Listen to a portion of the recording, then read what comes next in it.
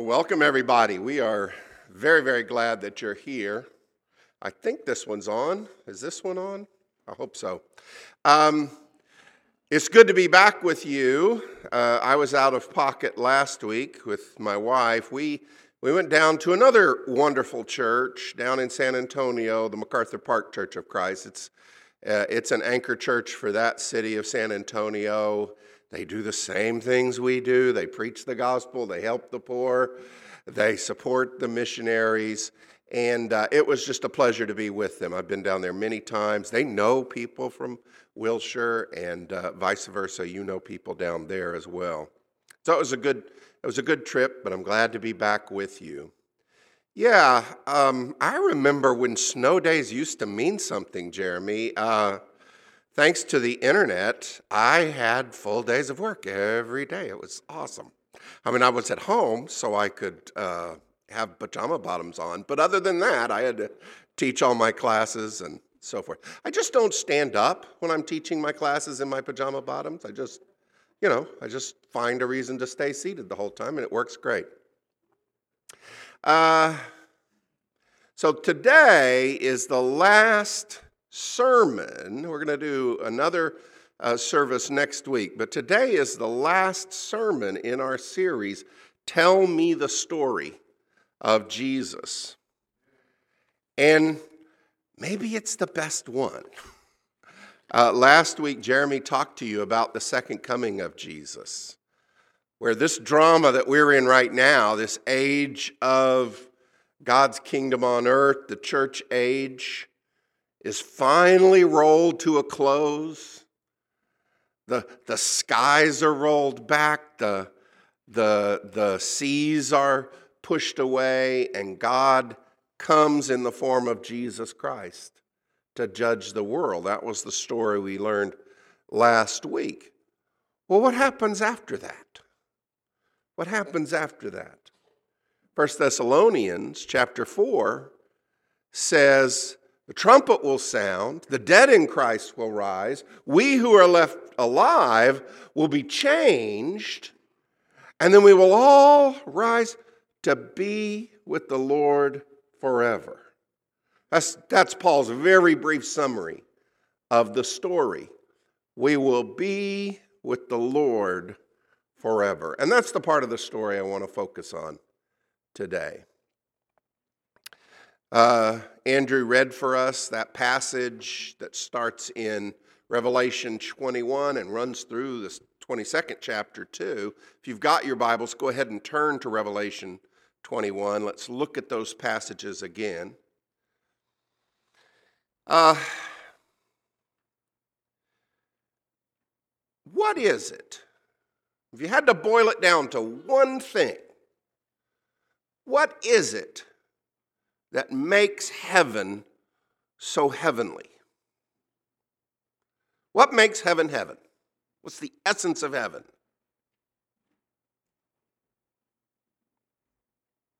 Well, let's try to answer that question. Before we read this passage, let's think about what the Bible has been telling us the whole story long. Where were Adam and Eve when God could come walking in the afternoon and just have a conversation with them? Do you remember where they were? You can say it, it's fine. They were in the Garden of Eden. And when human beings sinned, when our first parents sinned, what happened? It's okay. You're allowed to talk. It's fine. Bill, is it okay for the congregation to talk to me? See? Oh. I think it's fine. Adam and Eve were cast away from that place where they had been so closely in the presence of God. Cain, in chapter 4, we're studying all this right now in our Sunday morning Bible class, when he kills Abel, he says, well, I'm scared, you're going to send me out, people are going to kill me. And one of the things he complains about is, you're going to send me away from your presence. And it's the presence of God that is one of the key themes all the way through Scriptures. The Israelites are in Egypt, and God comes with a mighty hand, and he brings them out with signs and wonders, parts the Red Sea, fends off the Egyptians while the Red Sea is being parted, and they walk through, and the Egyptians are destroyed, and they meet God at the mountain, the same mountain where Moses had seen the burning bush. It's a sign that all of this is true. God gave that sign. Can we switch to this microphone? Is it working at all? Because I keep turning my head and losing sound. Now the Israelites, Moses goes up to the mountain to talk to God. The Israelites down at the bottom said, we can't be without gods. We don't know what happened to Moses. He's up there. We don't know what happened. Let's make some gods to go with us into the promised land. So they make this, it's a foolish, foolish decision. And you remember what God says? He says several things, but one of the things that he says is, I'm going to send you on into the promised land. I made a promise, not to you, but to other people, your ancestors. And I'm going to go ahead and give you the promised land. I'll send my angel to help you take the land. But I'm not going with you. Do you remember that? Exodus 33. I'm not going with you because if I went with you, I could break out and just kill everybody. I can't be with this people the way they are. I can't. Moses begs. He says, we would rather stay here in this Sinai desert at the foot of this infertile mountain than to be sent away from your presence. If you don't go with us, don't send us. That's what Moses says. And God comes up with this beautiful plan. The rest of the book of Exodus is basically God creating the tabernacle and saying, here's how I want it to be built. And there's the Ark of the Covenant, and then there's the inner room where the Ark of the Covenant can be, which represents the presence of God. And then there's the outer room. And then there's the altar where blood can be offered to spiritually cleanse that place. And then there's a courtyard that's screened off from the rest of it. It's like, in order for God to be with the people, he needs several layers of insulation. You notice that? But the blessing is he's now with the people. And that blessing continues. They do take the promised land with his help. And finally, when King David comes and King Solomon, they bring God's presence, God's ark, into the city. And Solomon builds a temple. And the glory of the Lord fills the temple. So strong, just like it did the tabernacle at the end of the book of Exodus. In 1 Kings chapter 8, the glory of the Lord fills the temple. It's an amazing, amazing moment. God's presence. You read the Psalms, it's not infrequent in the Psalms for people to talk about how wonderful the city of Jerusalem is. Zion, you're glorious, you're beautiful.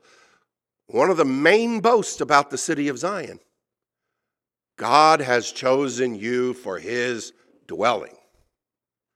City of Jerusalem, it's where God is present.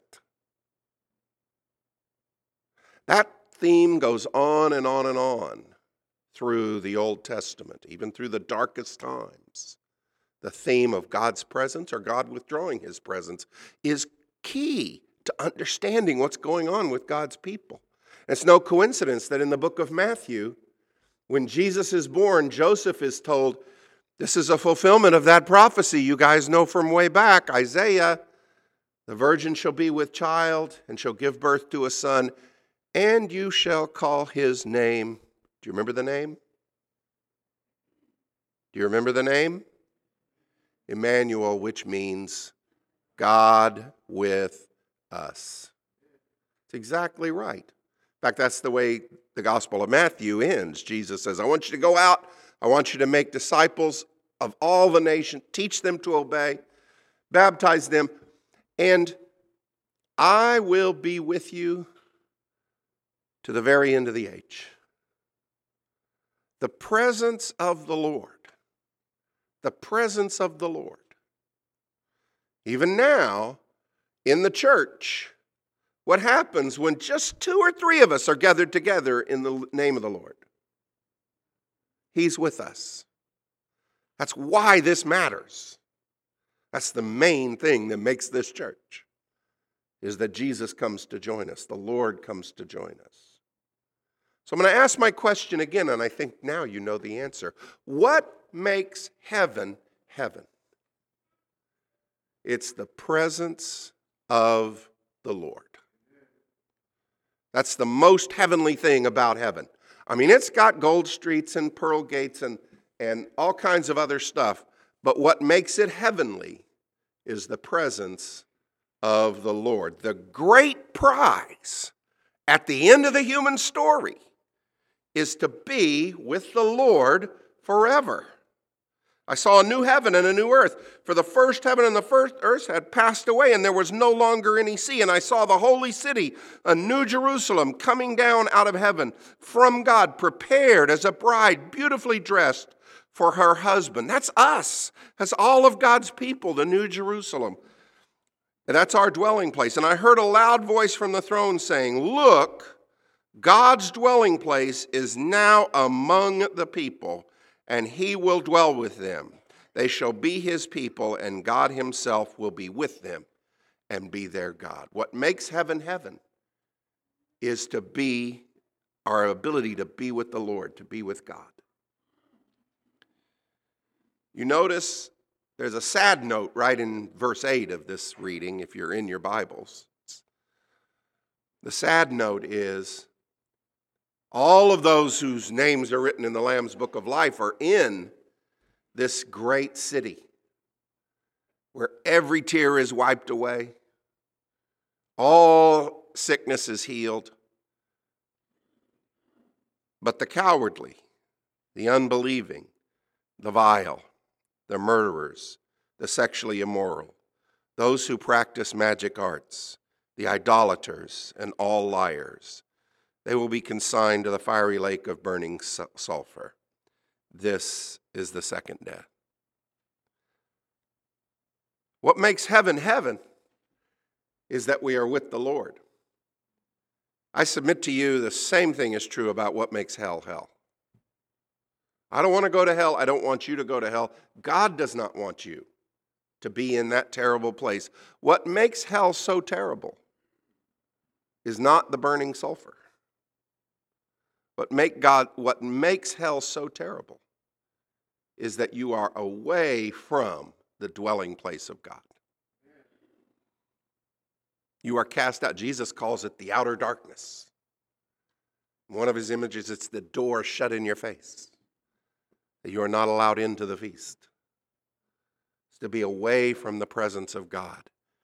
God doesn't want that to happen to you. Instead, what he wants is for you to be with him forever. That is the great prize that all of us are struggling for right now in this time.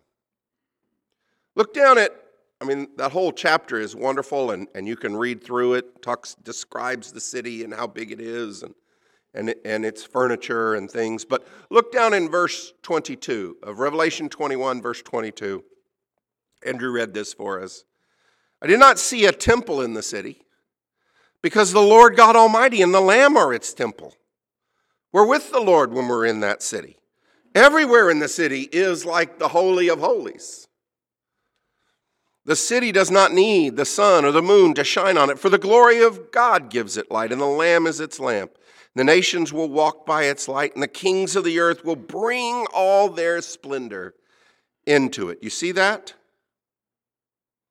"On no day will its gates ever be shut, for there is no night there. The glory and honor of the nations will be brought into it. Nothing impure will ever enter it, nor will anyone who does what is shameful or deceitful, but only those whose names are written in the Lamb's Book of Life." There's a bunch of Old Testament prophecies that are being echoed here in this passage about, the distant nations bringing their treasures, bringing their best things, bringing them to be part of God's kingdom. And John is given this vision of how that's happening. All of the best of everything is there in this city, the splendor of all the nations. And that's A second thing for us to think about what this is like, what this heavenly city is like.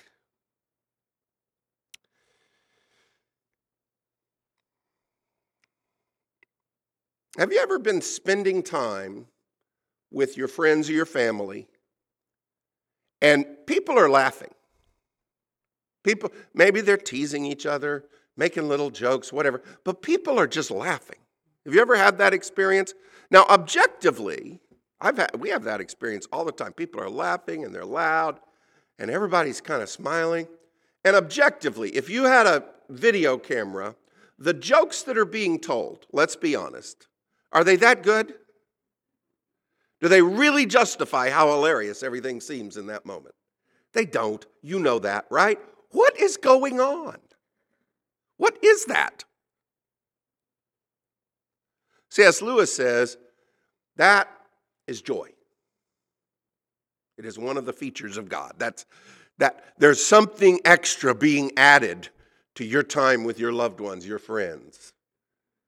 And that's one of the features of God. It's joy. It's kind of coming in and being manifest in you. It's wonderful. In fact, one of the sad things about this world is we can't be in that state forever. Eventually we got to go home. We got to rest. We got to sleep. We just can't be with each other forever. Guess what happens in heaven? All of eternity to be in that state. All of eternity. Have you ever struggled for something you really wanted and you weren't sure you were going to be able to accomplish it? It was something you needed, some task to perform, some temptation to overcome. It was something that was going to take a lot out of you, and even with your best, you weren't sure you were going to achieve it. What does it feel like if you're successful? Just call that feeling to mind. That moment when you realize, I've done it. I've done it. For most of us, we feel proud of ourselves. We feel happy. And for most of us, we also feel grateful. At least that's one of the emotions that's in there. Because we realize, even with my best effort and my best talent, it could have gone the other way. This overcoming of temptation, this success in my job or my work or any other endeavor, this could have gone the other way. The universe might not have cooperated, but I was helped. I was blessed. Somehow this happened. That's a wonderful feeling. That extra thing that comes, that aid, that's always been God.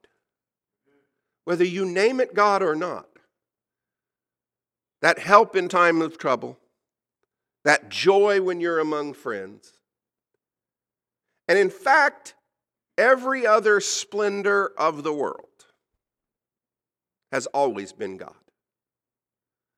Our tragedy as human beings, the horrible thing actually that we have done to ourselves as human beings, is to obscure that one central fact from ourselves. Everything that makes your life fun, good, enjoyable, every little piece of pleasure that you're able to derive from the smallest and the greatest parts of your life, has always been God. Always been God. And our problem is that we have been able to raise just enough dust to hide that central fact from ourselves.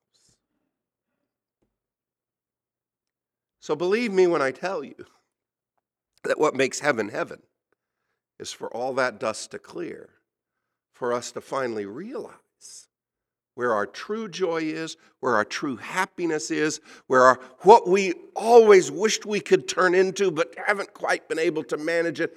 All of that, we realize it's God, and by the blood of Jesus Christ, we receive the presence of God. To be with the Lord is to receive at long last what we have been wanting our whole lives. That's what this means, to be with the Lord forever. If you've got your Bibles, you can turn over to the next chapter, chapter 22. One more little bit of description of how this holy city, Jerusalem, works. The angel showed me the river of the water of life, as clear as crystal, flowing from the throne of God and of the Lamb, down the middle of the great street of the city. On each side of the river stood the tree of life, bearing 12 crops of fruit, yielding its fruit every month. And the leaves of the tree are for the healing of the nations. No longer will there be any curse. The throne of God and of the Lamb will be in the city, and his servants will serve him. They will see his face. His name will be on their foreheads. There will be no more night.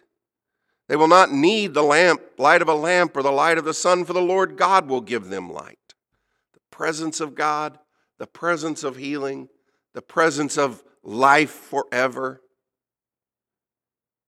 And they will reign forever and ever. That last little phrase, almost a throwaway line, and they will reign forever and ever. Now, I will tell you, as somebody who's thought about this for a long time, I'm 65. Am I 65? I'm 65. So I've been thinking about this at least since I was 5 years old. For 60 years, I've been thinking about this. And there is way more that's unclear about how heaven works than is clear to me. And I'm pretty sure that the questions you and I have about heaven are kind of like asking, what happens if you divide red by fire truck? I mean, I don't think the questions we have will turn out to make even sense enough to have an answer. Because our brains aren't there yet. Our minds aren't there yet. But one of the things that's actually a theme in the Old Testament and in the New Testament is whatever this new reality is, this kingdom of God that is coming, this new heaven and new earth, whatever it is, God's people were designed in Genesis chapter 1 to have dominion. And God's people will finally have that reign. They will have that dominion. I don't know what that means exactly. I'm not sure. But you will have stuff to do in the kingdom of heaven. Now, everything I say from this point on is pretty much speculation, unless you hear me quoting Scripture. But here's what I suggest you think about when you think about what it is you'll be doing in heaven. What is it you're doing right now for God? What is it you know, or are pretty sure, God has kind of prepared you and put you in the position to be doing for Him right now? Could be stuff you're doing for this congregation. A lot of you do things to help this congregation flourish. Could be things that you are doing that express the love of God out into the world, in your work or in your family life or in other things. What are you doing right now that is God working through you to make the world more like He wants it to be, to have His will done in this world? Whatever that is, I suspect that is what the kingdom of heaven will involve. Some way, somehow. You're not going to be a different you. You're going to be more you, with all the dust and muck and mire cleared away in the kingdom of heaven. To be with the Lord is to take our places as rulers in God's kingdom. We have, church, the greatest story that anyone has ever told or ever will tell. Your neighbors, your friends, your family members need this story. Don't be afraid to tell it. Don't be afraid to rejoice in it. Be proud and be happy that this is our destiny, to be with the Lord forever. Let's pray. Dear God, thank you so much for the amazing salvation in Jesus Christ that makes it possible for us to be with you to be with him for all of eternity. God, give us the strength right here, right now, to so live that we will be there. Give us the strength and the determination right here, right now, to put away anything in our lives that will not fit in that new space, and to add into our lives all those things that will make us enjoy you more. God, right here, right now, we beg for your help to be your people and to ready ourselves for that glory that you've prepared for us. These things we pray in the name of Jesus Christ. Amen. If you need to respond to God's invitation, if you need prayers or help, you can come forward, ask for that help. If you are ready today to receive baptism, to have your sins washed away, ready to confess with your mouth Jesus truly is the Lord, ready to put aside those things that are holding you back from him and from God's will, ready to wash away your sins, being buried in baptism, rise up a new person. If that's what you want, there's no reason to wait around on that. You can do that right now. You can leave this place with the new life. Why don't you come as we stand and as we sing?